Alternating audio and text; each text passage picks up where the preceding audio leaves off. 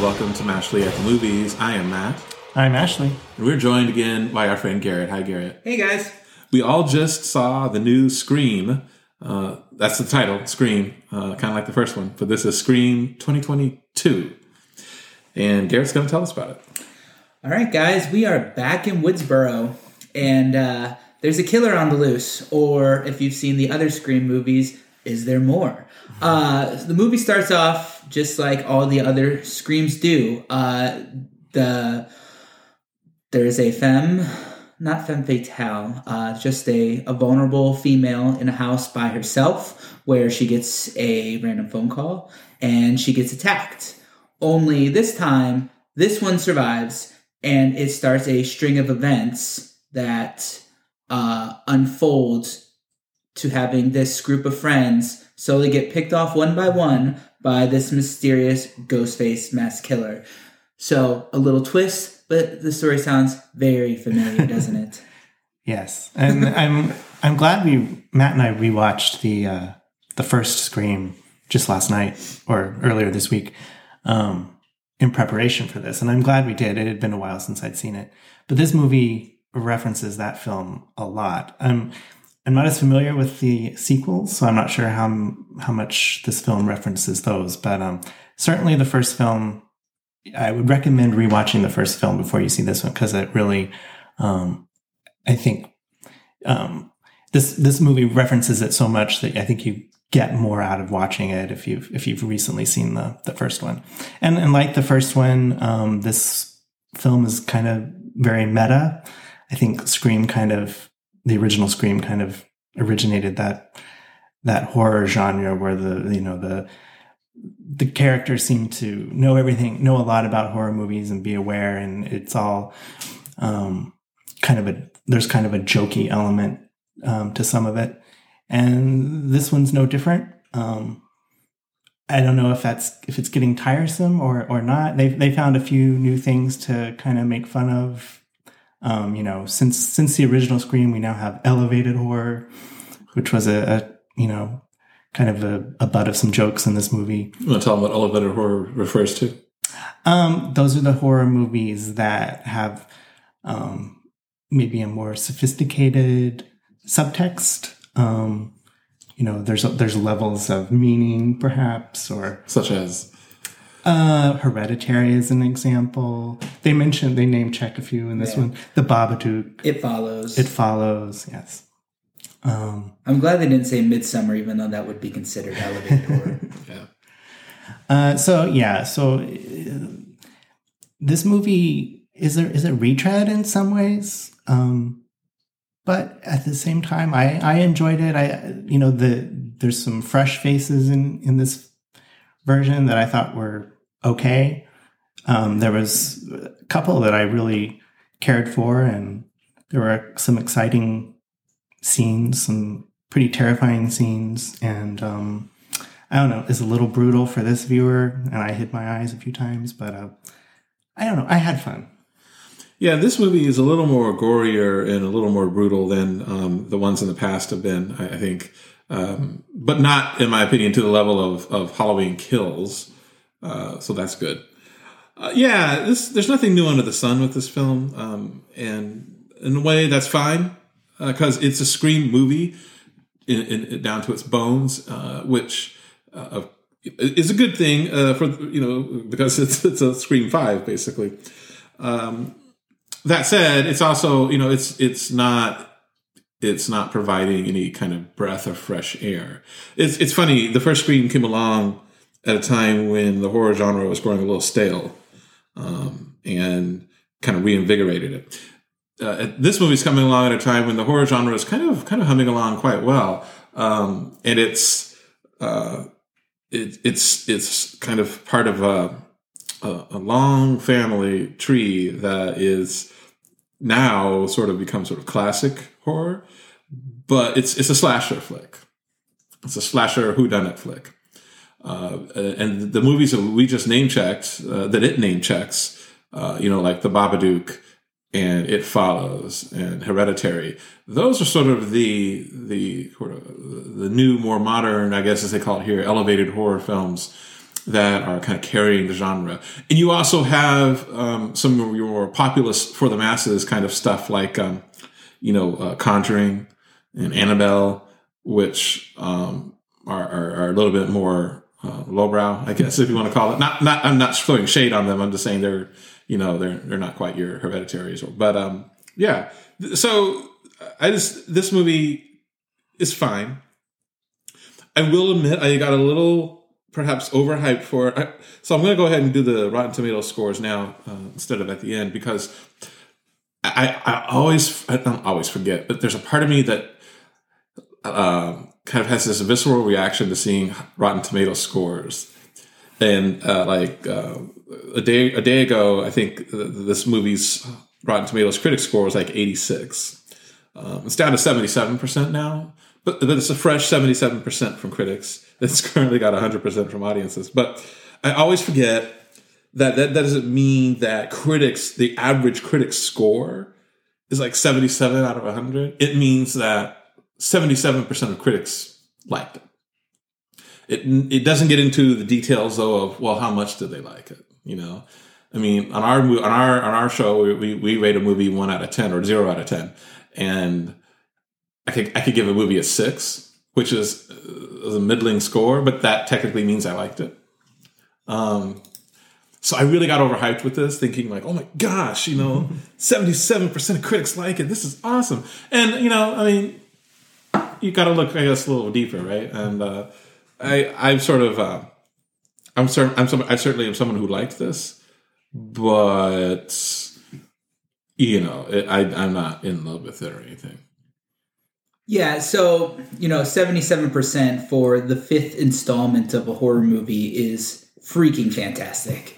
I think Halloween 5 might be an 8%. But I'm in most agreement here. I really enjoyed this movie. It was a lot of fun. It's probably my least favorite Scream. I'm just gut check. I think the other 4 are better, but this is a slasher whodunit. It delivers, it does it well, but it is more brutal.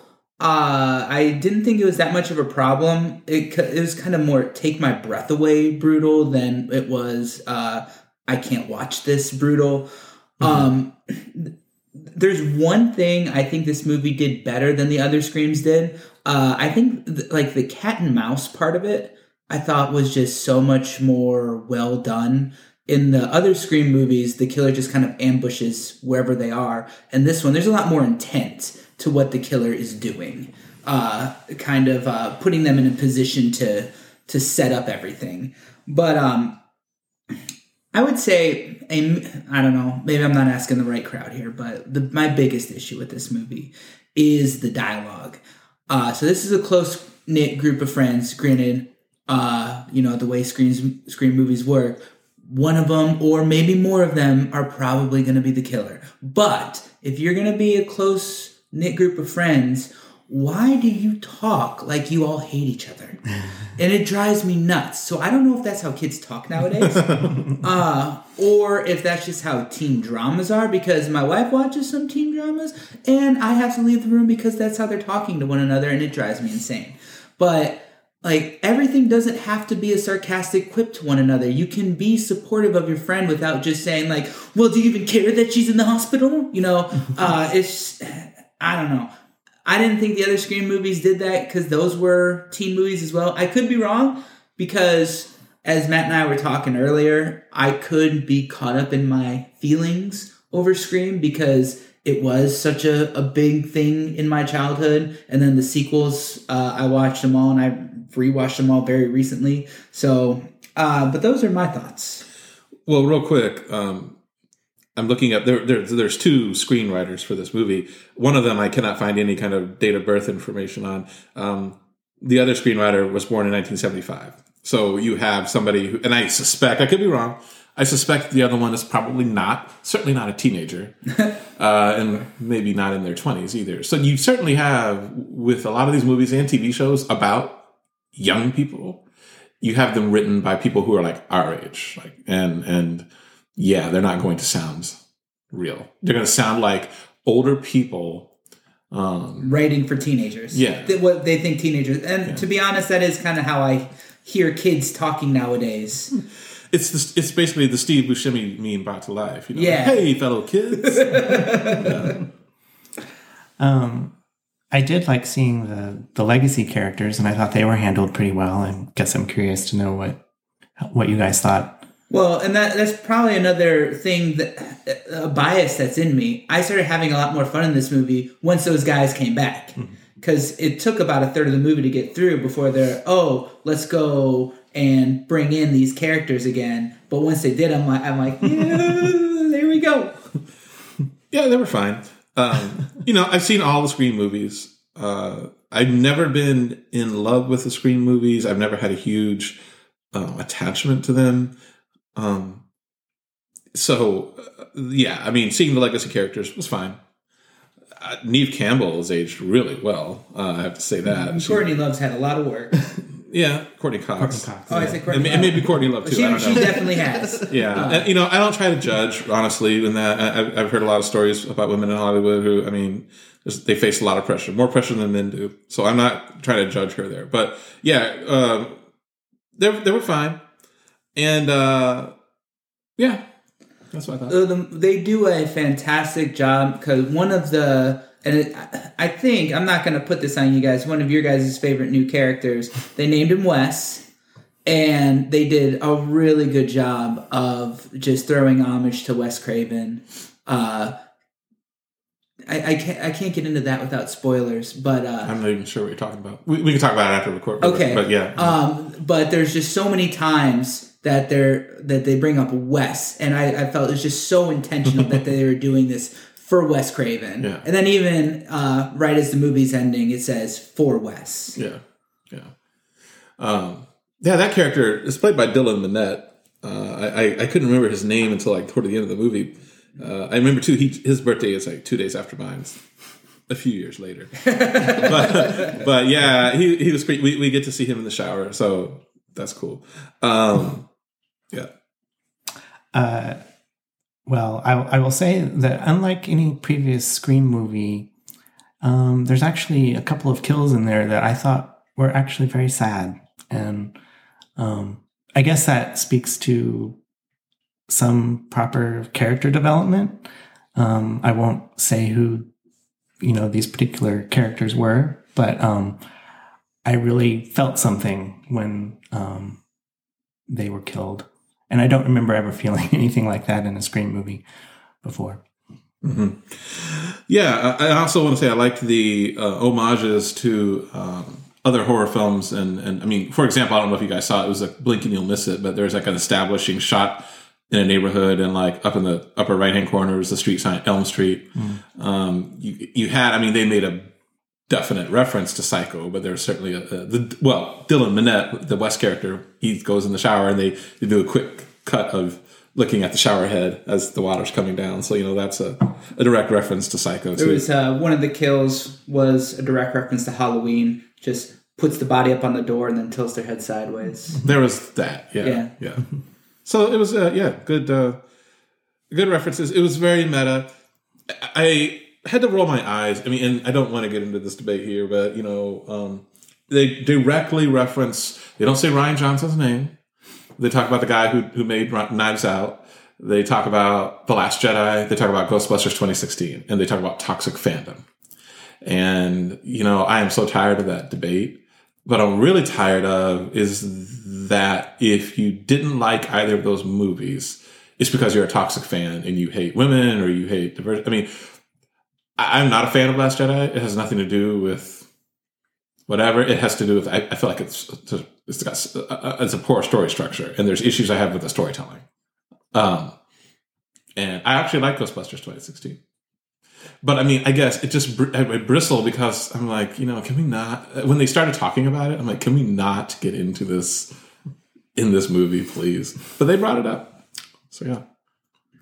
It's just the meta portion of it, which is another reason why I like Scream. So they called this a requel, which is a new phrase. And I never really thought of, because the Star Wars, they call them the Star Wars sequels, but it's just kind of funny because, you talked about it, right? The opening. This is the 5th Scream, but it's titled Scream. Just like now with Halloween, the first one is Halloween and the second one is Halloween. It's just kind of funny. But so they're not quite sequels because there are sequels to that movie, and they're not a reboot because they are taking place after the first one. And so it was kind of fun to get them to explain that and get into the new rules of whatever this requels that we are dealing with nowadays are. Yeah, it got very meta. You're right. And they even brought up that as well. And it reminded me of the Matrix Resurrections in that and I like to make Matrix Resurrections okay, but I gotta say, acknowledging what you're doing does not necessarily give you a pass on it. Saying that, poking fun at basically what you're doing, which is that's what Scream does. Yeah, but I mean, well, we've talked before. I think when we all, the three of us, reviewed Scream 2, I went on this little rant about how Scream tries to give itself a pass, the franchise as a whole, with its self-referential meta discourse, that happens within the movie. Yeah, that gets you so far, It worked best for me in Scream 1. As the movies have gone on, it's just now it's funny, the first Scream was making fun of horror genre in general, right? Mm-hmm. And by doing so, but also being kind of a serious slasher flick, it kind of reinvigorated the genre, became sort of a breath of fresh air. That's why I was trying to get at earlier in the episode here, where I was saying, this is horror doesn't need help now. Horror doesn't need a breath of fresh air. So now Scream 5, this movie, is trying to reinvigorate itself. No, you know what horror needed right now? Just a slasher movie, which is what this was. Even Halloween Kills tried to be an elevated horror movie, and it fell flat on its face on that. But this one was just like, you want your slasher flick? Here you go. And that's what, that's all we wanted. Just something that I'm used to. Sure. It felt very antiquated, and maybe that's because Ashley and I just rewatched the first Scream the other night, but that felt kind of fresh and new. This one felt like your grandfather talking to you about the old days, and you realize, he was probably a pretty cool dude back then, right? And I respect him now, and he's seen some things, and God bless him, right? But still, he's kind of your old grandfather telling stories, right? And I feel like that to me is Scream 2022. I respect it. I respect the franchise. I respect what it did back in the day. But it's the sort of long in the tooth thing that it exists in horror right now. And you're right, Garrett. It's a slasher flick, and maybe that's what we need right now. But slasher flicks, I realized this when I saw Halloween Kills in October. Slasher flicks are kind of antiquated now. Yeah. I love rewatching them from the 80s, which is my favorite decade for horror. But that was their heyday. Now when you see them, it's like, that's cute. I will say what I respect most about this franchise is, yes, the first one is kind of this earth-shattering movement in horror. And they did it by taking all these horror tropes and kind of making fun of them and incorporating this in this new story. But by doing that, and I think I put this in the Scream 2 podcast, they then invented new horror tropes. So, just at the very beginning of this movie, the killer calls up. It's like, okay, I know what's happening here. I don't know if that's a trope, but it might be now. But when the killer opens the door and then it immediately closes right back out, I'm like, yep, the killer's going to fall down because that's what they do now. They chase you and they fall. Yeah. Yeah, no, it's cool. It's cool. What would you give it out of 10, Ashley? I'm going to give it a 7 out of 10. Okay. I give it a 7.5. And Garrett? Well, your score is going to be... Well, no, I can't do that real quick, but I give it 7. Oh, okay. I'm surprised I'm the high one here. Our score then is a 7.2, and that is Scream 2022. Thanks for joining us, Garrett. Hey, thanks for having me. Thanks for listening.